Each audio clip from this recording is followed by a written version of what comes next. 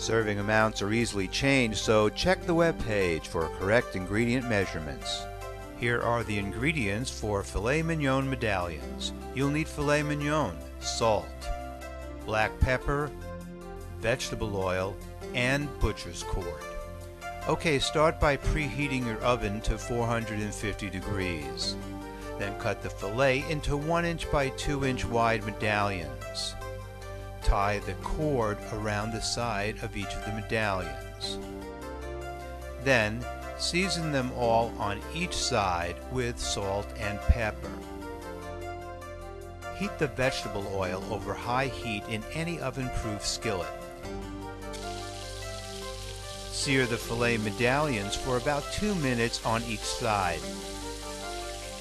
Then place the entire skillet into the oven and bake for 10 minutes for medium rare. When they're done, remove them from the skillet.